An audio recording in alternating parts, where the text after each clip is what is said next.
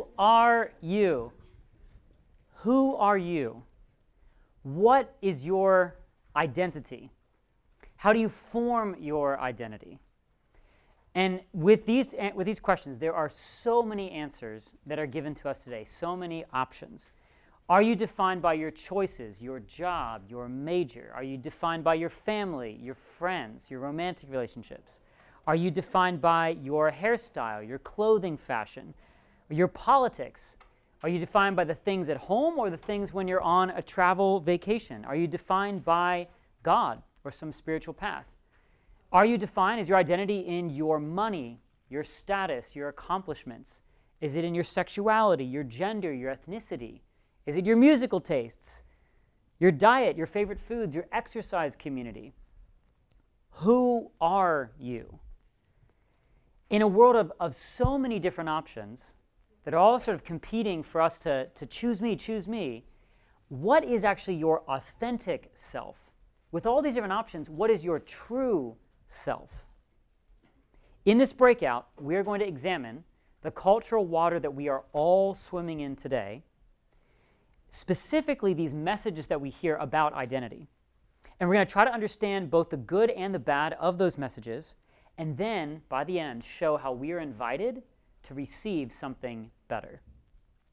What I'm teaching today partly comes from this book, Rethink Yourself, The Power of Looking Up Before Looking In by Trevin Wax. Some of you received it on your chair today, so that's our gift to you. Please enjoy. Maybe start a book club at your campus. And just honestly, if you're like, I'm not a reader, I'm not going to read this, please give it to a friend that you think will read it. Great. Okay, so please flip to page 34 and 35 in your packets. And please do grab a pen if you need one. There are some up here. You can just raise your hand. Because I am going to be asking you to draw some things on your outline there. Yes. Anybody need a pen before we start? Oh, great. Y'all are great students with pens. Let me pray, and then we'll start with this first point, the search. So let's pray. Father God, we just want to pause and ask for your help. Would you help us, Lord, to first just be able to see the water that we're swimming in? It's hard to do, so please help us to see it. Lord, I pray that you would help us to see both the good and the bad in the messages we hear today. But most of all, God, I pray that you would help the eyes of our hearts to be opened to see the beauty of the identity that we are offered in Christ. God, you must do this work. I'm weak. I can't make it happen. But I pray that you'd use my words and use our time together today in order for us all in the room to see the beauty of the identity in Christ that we're offered. Please do that, God. We pray in the name of Christ. Amen. So the subtitle of this breakout is Finding Your True Self, which refers to this searching work of identity discovery, which is characteristic of identity formation today. And the idea is that you have to find it, that it is a search. But in order to understand the search today, we actually have to pause and go back more than 100 years to understand how identity was given in a traditional model. To help us understand these two models, again, I'll be drawing on Trevin Wax's insights from his book. And in this book, he talks about this model of sort of three directions of looking. The three options are looking around, looking up, and looking in. Those are the three ways of looking. And I've decided to represent this by triangles, which I'm going to hold up things and I'll ask you to draw some. Now, the first triangle in each of these is the most important one. The first triangle defines and shapes everything else about the identity. And the first model of identity is the traditional model. So please draw this on your outline.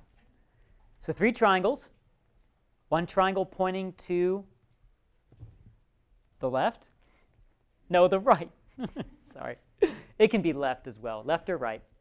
And the next triangle pointing up, and the final triangle pointing down. What these triangles represent is looking around, looking up, and looking in. And as I said, the first triangle is the most important. So if you want, you can even put a circle around that. That's the most important one, looking around. Now, what that means is that in the traditional model of identity, you look around and you look and see, what do my parents need me to be? What does my village, my tribe, my society need me to be? Who do my kids need me to be? You know, who's my father? What profession he is? Who's my mother? You know, how does she live her life? And that's who I am. And it's an identity that is assigned by the community for you, usually based on the needs of the community. You know, hey, you know, son, we need you here around the farm. Okay, Dad, I'm a farmer then. Got it. Now, there's some good about this model. There's some cons. We'll talk later. But the good about this model is that it leads to a really highly functioning society that's very highly integrated with each other. Your identity is based on all the other people around you, and their identity is based on all the other people around them. So we all are interconnected, all sort of depending on one another, relying on each other in our identities. So that's looking around. That looking around identity is reinforced by looking up, some kind of a God or religious system or spiritual belief that actually is sort of a handmaiden to the looking around. So it's saying, yes, you're a father, or yes, you're a sister, but God or gods or goddesses or whatever, they agree with that too. So they're going to help you to be fertile. They're going to help you to be mighty in battle. They're going to help you to do your job. Maybe you even have a goddess or a god you pray to, like the god of blacksmithing or the goddess of industry. I don't know. Like the up is going to only reinforce the around. And then maybe, if you have time, you can look in, say, well, what kind of blacksmith do I want to be? But it doesn't really matter that much. So the individual comes last, but the community comes first. That's the traditional model of identity. Now, we're not going to talk about this traditional model very much because it's not the message that we're told today. But it is critical to understand it because it is that model that the current model is saying, we're not going to do that. So the current model of identity is in reaction and in rebellion against the traditional model.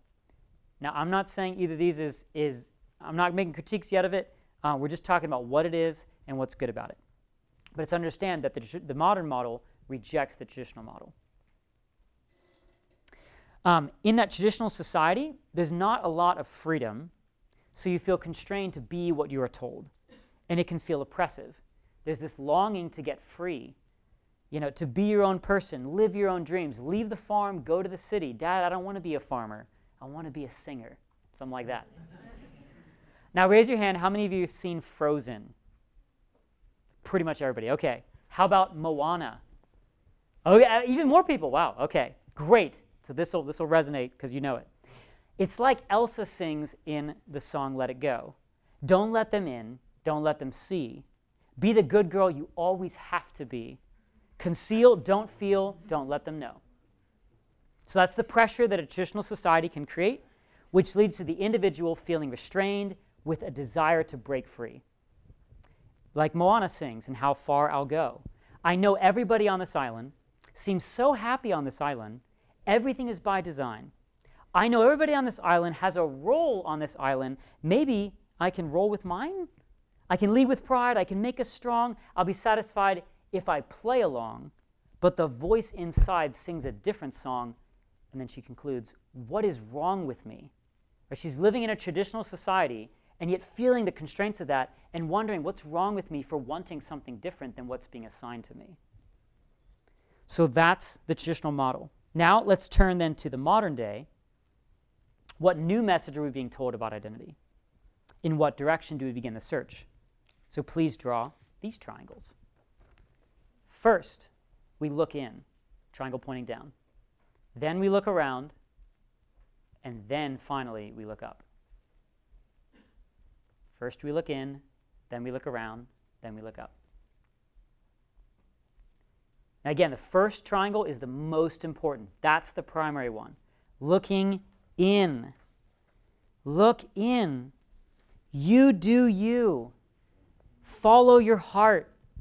Chase your dreams. Speak your truth. Find yourself.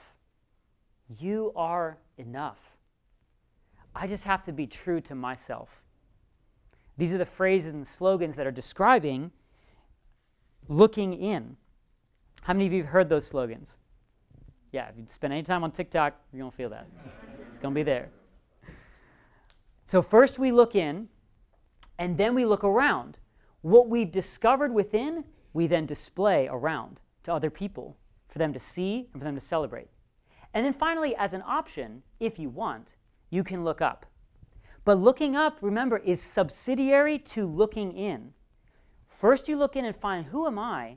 And then maybe I will curate a buffet of spiritual options. Maybe Christianity could be included, maybe a little bit of Buddhism, maybe a little bit of this or that, maybe a little bit of Oprah.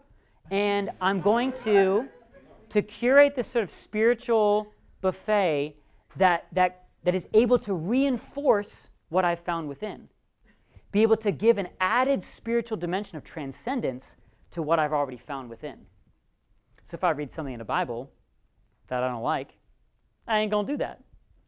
Because that's not what I've found within my heart. So I'm going to take the pieces that I like. Ooh, Philippians 4:13, I can do all things through Christ who strengthens me. Like that one. But everything in Leviticus, we're just not even going to read that. So that's where everything is subsidiary of the first one, look in. Now there's a word that thinkers use for this concept of identity, and it's a big word, but I want to teach it to you guys because you're all smart, and we're going to give you the definition of it so you know what it means. Expressive individualism. Please write it down. Expressive individualism. E-X-P-R-E-S-S-I-V-E I-N-D-I-V-I-D-U-A-L-I-S-M. Expressive individualism. Let me unpack that for you. Individualism means that the individual is the key thing, not the community. The individual. Look within yourself to find your own dreams and desires. The focus is on you. The focus is on self. The focus is not on the community. And then the second part is expressive. You need external validation and affirmation of your internal identity. So you must express those desires and dreams outwardly and receive recognition from other people. The community doesn't define you, but the community celebrates you. If they don't, they're denying your identity, and that's seen today as immoral. Alan Noble writes in the book, You Are Not Your Own, we strive to independently define our identity, but we are always dependent upon others for the recognition of that identity. So we look in, and then we express around, and then maybe we add God to kind of make it even cooler and even more transcendent. So briefly, you see there you have sort of some squares drawn in your outline. Maybe the triangles and the big word of expressive individualism doesn't work for you. So let me tell it in a brief story. There are 5 big questions of life. How did everything start? What's wrong with the world? How do you make it right? How do you be part of that solution and live a good life? And where is everything going? So beginning, problem, solution, good life, the end. And so the secular salvation schema, which is a phrase by Mark Sayers and John Mark Comer, and you can check out the resources for the podcast, they say that in the beginning, there's no God. So you have a blank slate. That's where everything starts. And so everybody's free to do whatever they want, be whoever they are, because there is no God that tells us, no God that created us. We don't have a purpose. You get to figure it out. But the problem is that society, darn society, has told you what to do and how to live and what to do for sex and what to do for your major and what to do for this and that and the other thing and what clothing to wear. And that's oppressive. So the solution is to reject all of society, deconstruct the social constructions, and break free and live authentic to you, you alone, not these constructions that people have told you how to live. So break free, look within, and then whatever you find within, live your authentic life. Do that. Even if other people say, what are you doing? You say, I'm being me. And that's the only moral, authentic way to live. Now, probably it's going to look like a life of pleasure, because whatever you find within is going to be a desire fulfilled, the Bible says, is a tree of life, but hope deferred makes the heart sick. So you can just take that bad verse, boom, heart sick, so I just want to live a life of pleasure. So whatever I have enjoyment of, I'm going to follow that. And then in the end, well, if we can all finally get on board with not suppressing and oppressing people, but let them all just be free to be themselves, then we'll finally have a utopia here on earth. With a quick parenthesis, and then we're all going to die. So there's not any hope. There's not any hope for a future because there is no God, and this life is all that is. But let's not talk about that. So that's the secular salvation schema, those 5 questions. Tim Keller, if you look on the page to your left, he has a quote. The only heroic narrative we've got left in our culture is the individual looking inside, seeing who they want to be, and asserting that over and against everyone else in society. That's the heroic narratives. That's Elsa. That's Babe. Every cartoon, every sitcom. And so it goes in extraordinarily deep. And the idea is you have to be yourself. You've probably seen this hero story in many narratives, stories, movies like, and raise your hand if you know these, Free Guy. Okay, one person, okay. Captain Marvel. That's all about expressive individualism. The new Amazon version of Cinderella, very explicit. Nobody's seen that? Okay. Yes, very explicit with this narrative. Even Star Wars Visions, the Tatooine Rhapsody episode, one person. Okay, 2 people. All right. Let me give you some movie examples from Frozen and Moana. We all know those. Elsa sings in Let It Go, "It's time to see what I can do." To test the limits and break through. No right, no wrong, no rules for me. I'm free. Let it go. Let it go. She finally is deconstructing the oppressive social structures that were around her. She finally is free. Or again, in Frozen number 2, in the song Show Yourself, where she's singing this duet with her mom. Show yourself. Step into the power. Grow yourself into something new. You are the one you've been waiting for all of my life.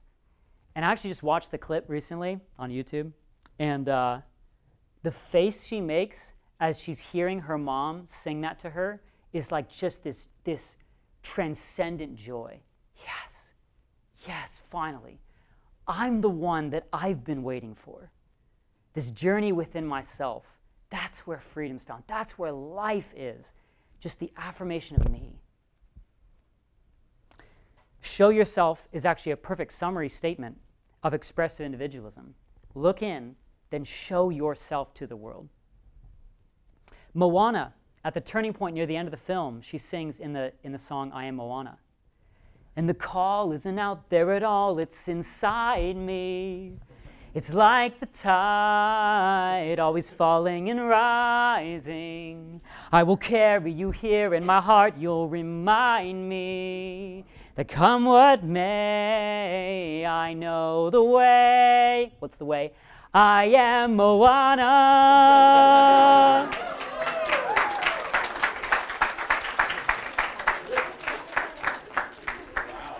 And she dives in and gets that infinity stone or whatever it is.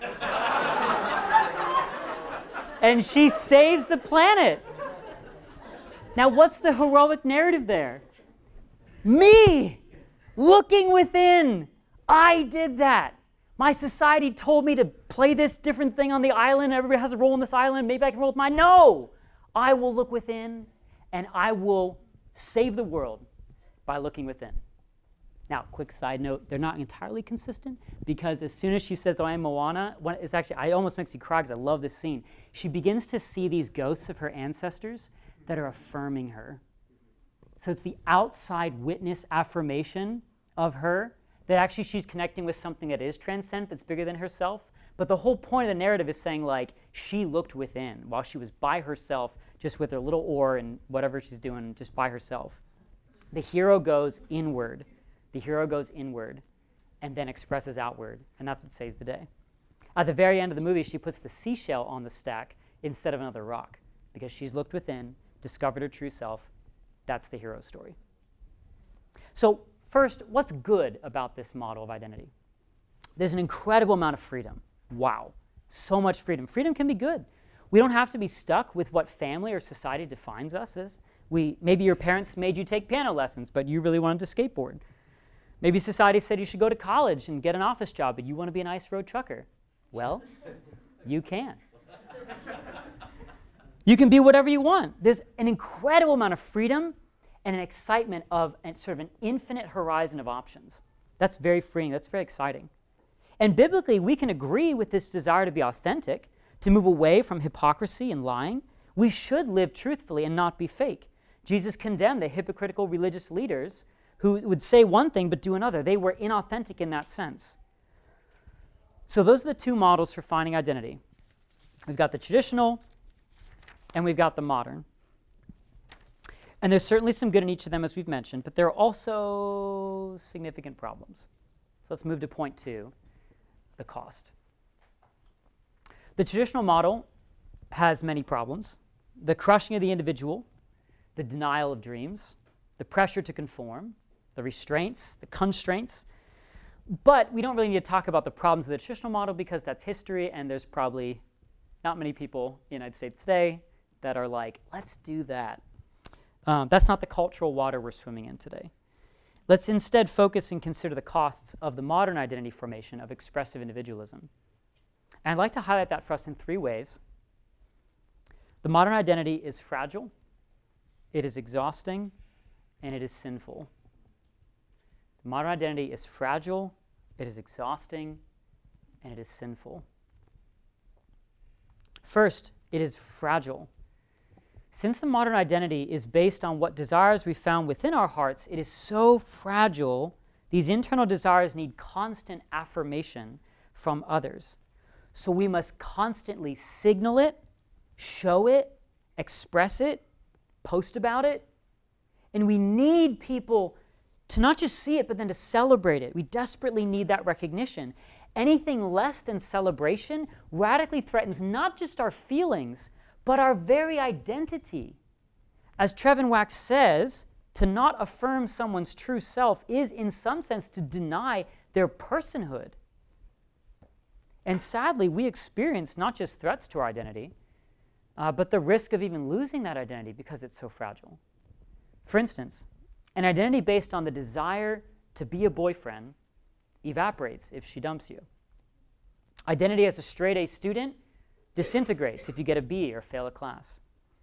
Your identity as a beautiful Instagram influencer falls apart if you can't travel because of COVID, or if your followers aren't liking your posts anymore, or if the algorithm changes, oh my goodness, or if you lose followers and you're canceled. Your identity as an athlete crashes down if you're no longer able to get the approval from your coaches, your teammates, or especially if you have a career-ending injury. And then, that's just with things out there. What about things in here? What happens if your desires change? Who are you? Are you your previous desires? Are you your current desires? Is the true you actually some future desire you haven't even had yet? What if you have conflicting desires, 3, 4, 5 different desires? Which one do you choose? Which one of those desires is the real you? This can be incredibly disorienting, and it creates this existential anxiety, sort of a constant identity crisis, because the modern identity is fragile. Secondly, the modern identity is exhausting. It's exhausting. And the reason is because it's based around performance. The emphasis is on you, your achievement. You must be beautiful. You must be powerful. You must be rich. You must be popular. You must be successful. And you need to constantly be cultivating your brand identity on social media. You create yourself, and that school project is never done. The message of you can do anything you want to sounds really good when you're 21 and when you have that freedom, or when you're healthy, or when you have financial security, when you have not yet cut off other options through commitments. It sounds like great freedom. We're told the only thing holding you back is you. Yes, that's freedom, but it's also exhausting. What if you aren't reaching your dreams? Whose fault is that? You. You alone. And this leads to intense anxiety, this pressure of you better do the right thing and live your dreams. You have a fear of better options. What if there's a better thing out there? You have fear of missing out. You have to hustle to create your best life.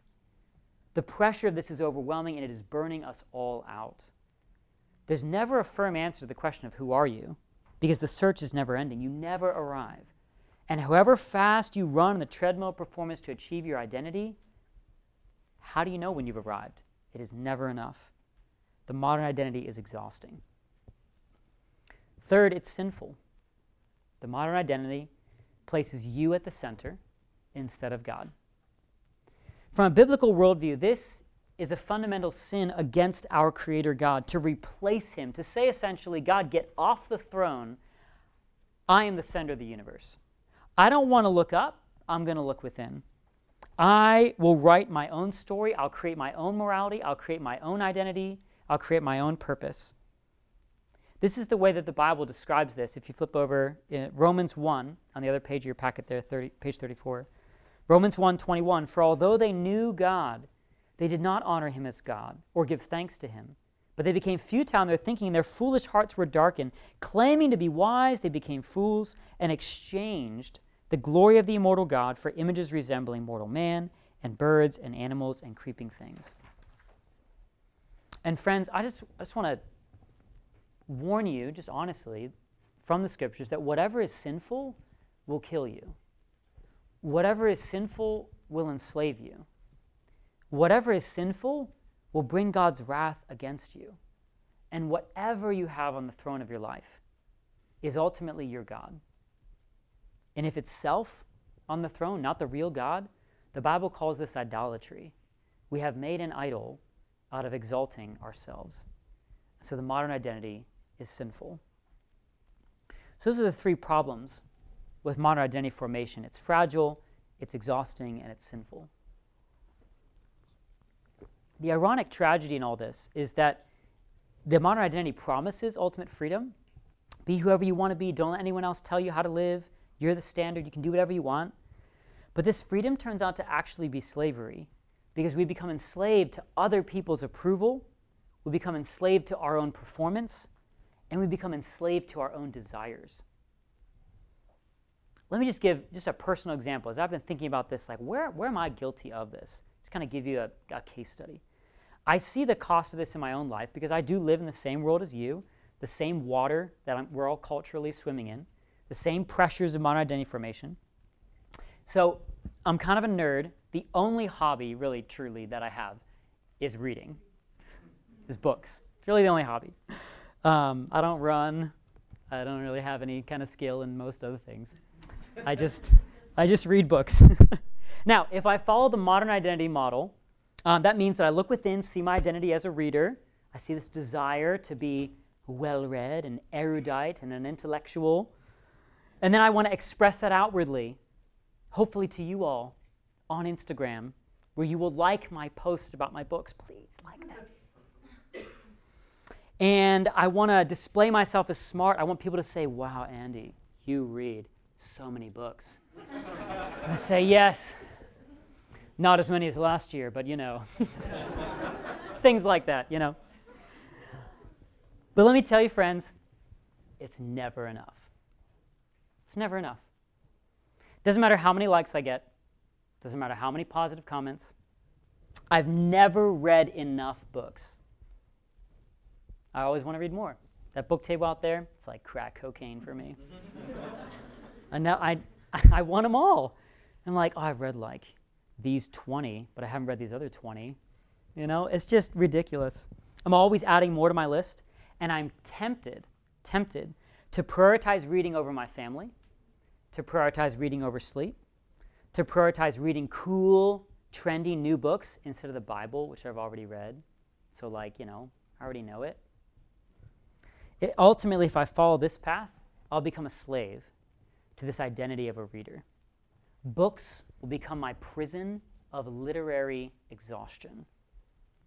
So what do I do? Are books evil? Should I burn my library? Be like, I read one book, Fahrenheit 451, and that's why I burned it all down. Should I stop reading books altogether? Are they too dangerous for me as a counterfeit identity? What's the answer? And that's what we'll look at in a second. Because, just a little preview, if my identity is in Christ, I'm fully satisfied in Him, and therefore I can receive books not as my identity, which is silly, but as simply a good gift from a good Savior. So, both traditional and individualistic models create an unlivable pressure. The quote at the top of your outline summarizes it in a beautiful way. Again, Trevin Wax, Rethink Yourself. He says, start with yourself and you'll collapse. Start with community and you'll conform. Start with God and you'll come into your own by finding your truest self in relation to Him. So how do we find our true self? What's the destination for our search? And that is the thrilling good news of the gospel. That is our answer. So next point here. Jesus Christ graciously gives us the answer to our search for our true self. We have one more set of triangles. please draw this. First triangle is looking up. Second triangle is looking around. Third triangle is looking in. Up, around, in. Remember, the most important triangle is the first one. Look up. Most important thing is to look up and receive from God your new identity in Christ. As you receive that, you look around, particularly to the local church, which seeks to reinforce that new identity in Christ, remind you of it, remind you of who you are in Christ. And then finally, looking within. What are the unique ways that God has built me?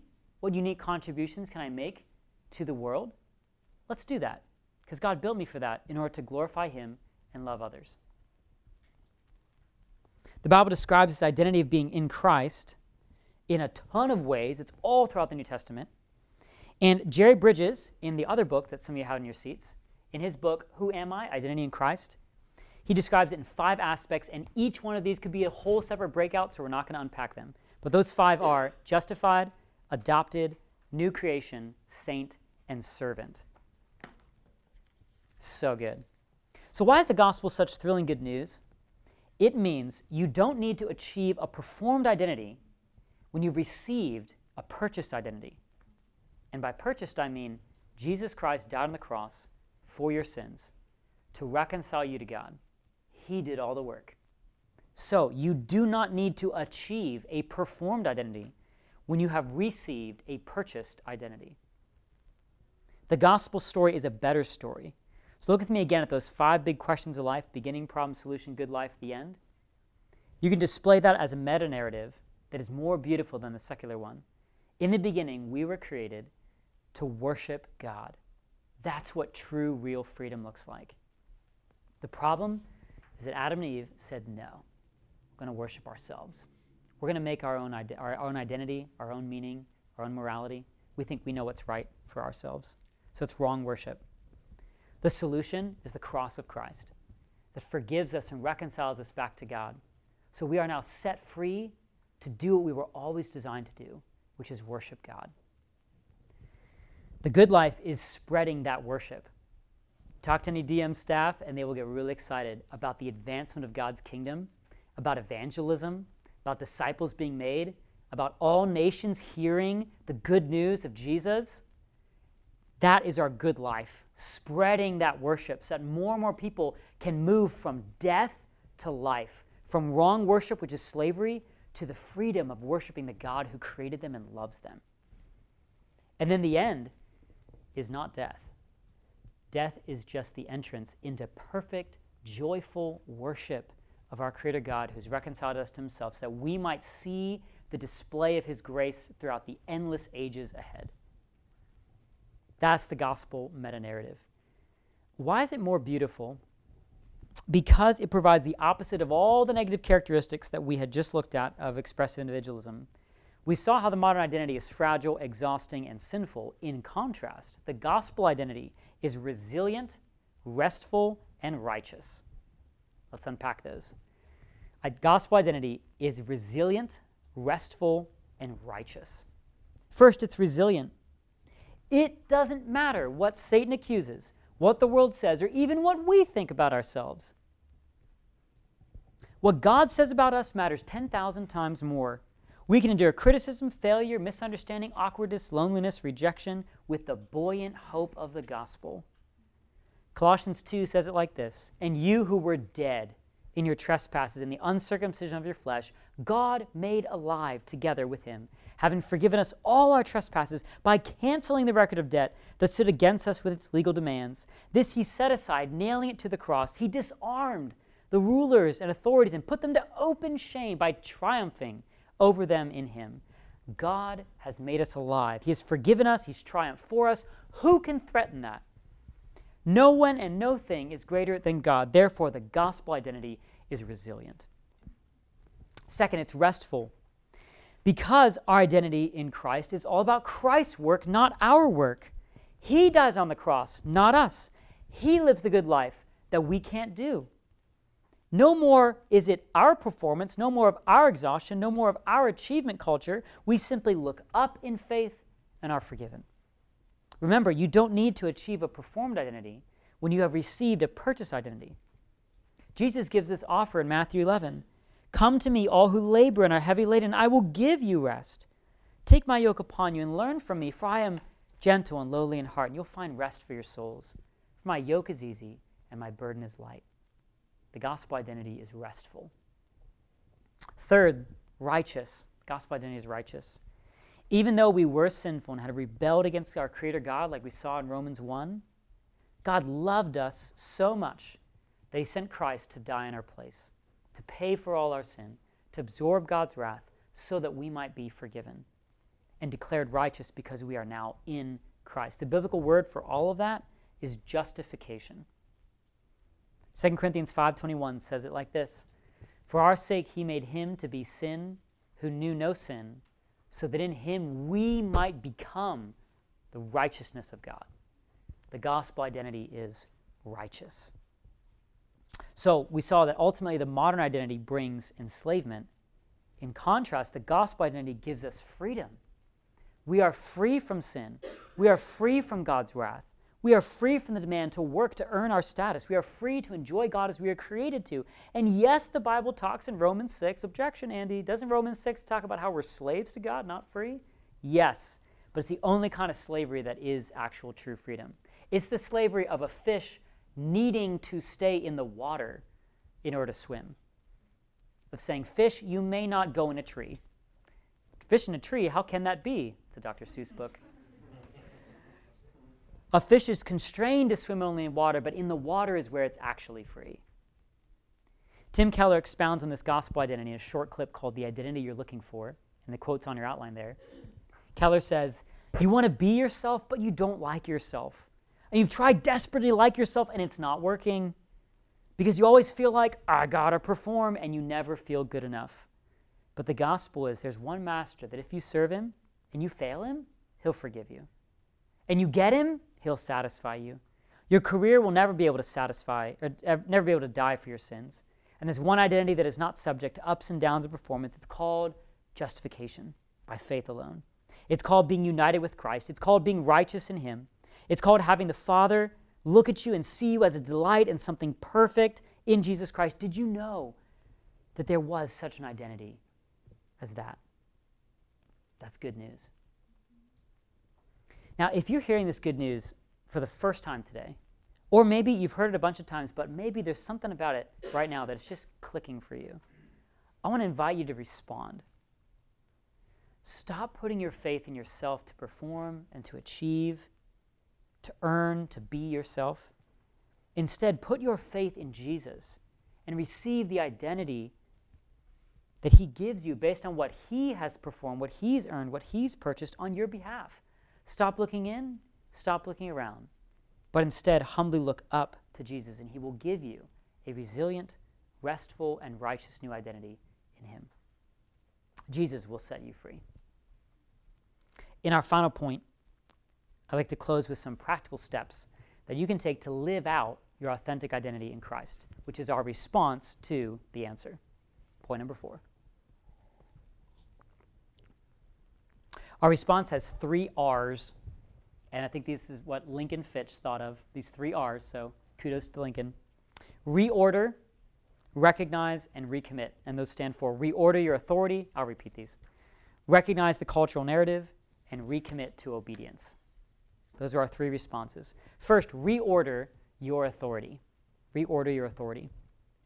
Alan Noble, in his book, You Are Not Your Own, Belonging to God in an Inhuman World, makes the weighty but simple point, who owns you? To whom do you belong? And there are basically 2 answers. The modern model says you are your own and you belong to yourself. The gospel model says you belong to God and you are not your own. It's really a question of authority. Or, to go back to the language of the triangles, to reorder your authority means to reorder the triangles.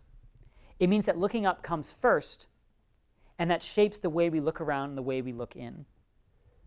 All the big questions of life are answered in radically different ways depending on your authority. What is my purpose? How should I live? What kind of sexual ethics should I have? How should I use my money? How should I spend my time? How do I navigate relationships? If you are your own, You get to pick whatever you want. I mean, you could do something illegal, and then society and their social construct will say no. Okay. But that's just because they're oppressive. And we should. But if you belong to God, you have to do what God says. You belong to him. That's what authority means. Do you belong to yourself? Or do you belong to God? And the Bible calls us to reject the authority of self and reorder our authority to look up, to recognize that we belong to God. The biblical word for that is repentance.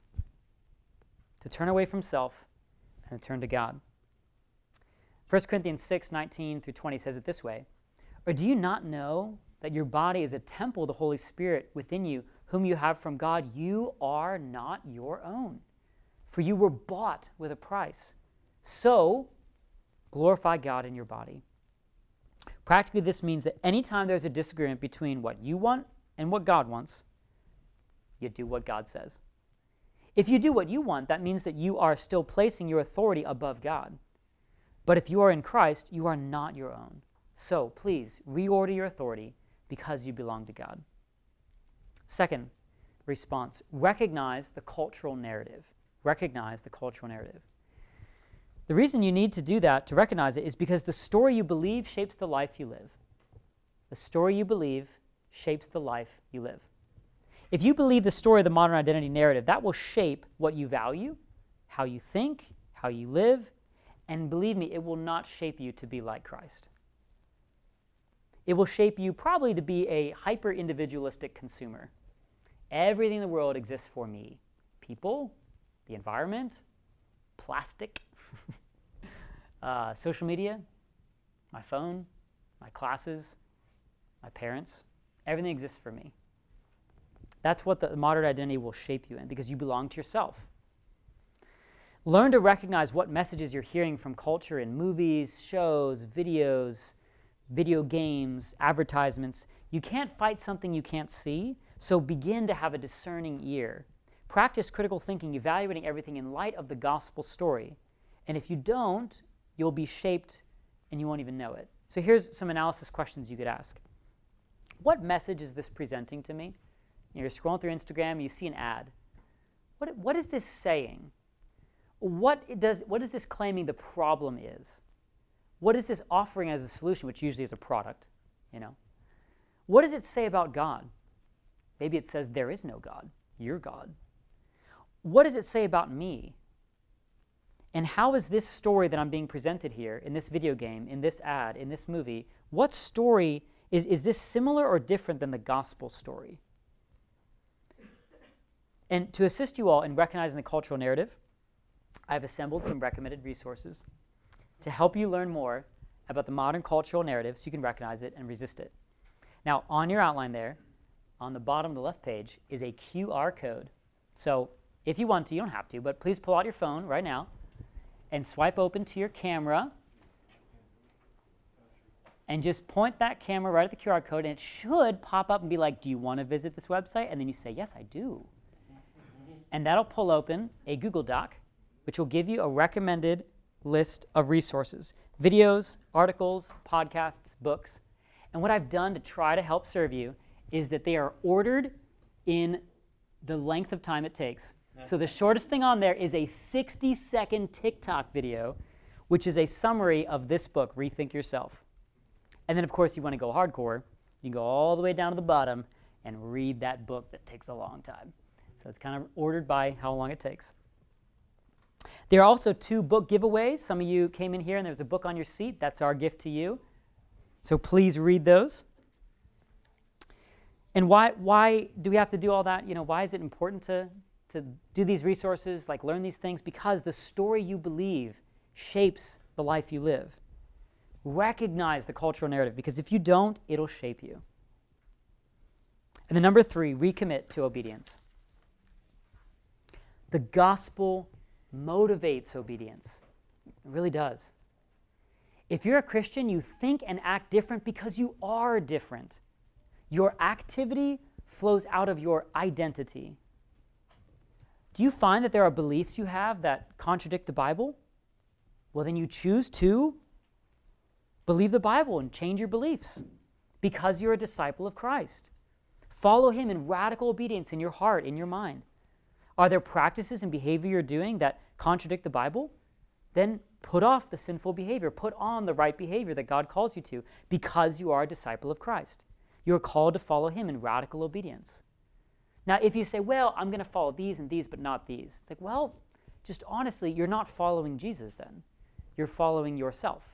You're curating out what you want to do and just doing only the things you want to do. So ultimately, you're at the center, and God is taking the last step in the chain there. You're looking out for a little bit of transcendent, spiritual, sort of a high.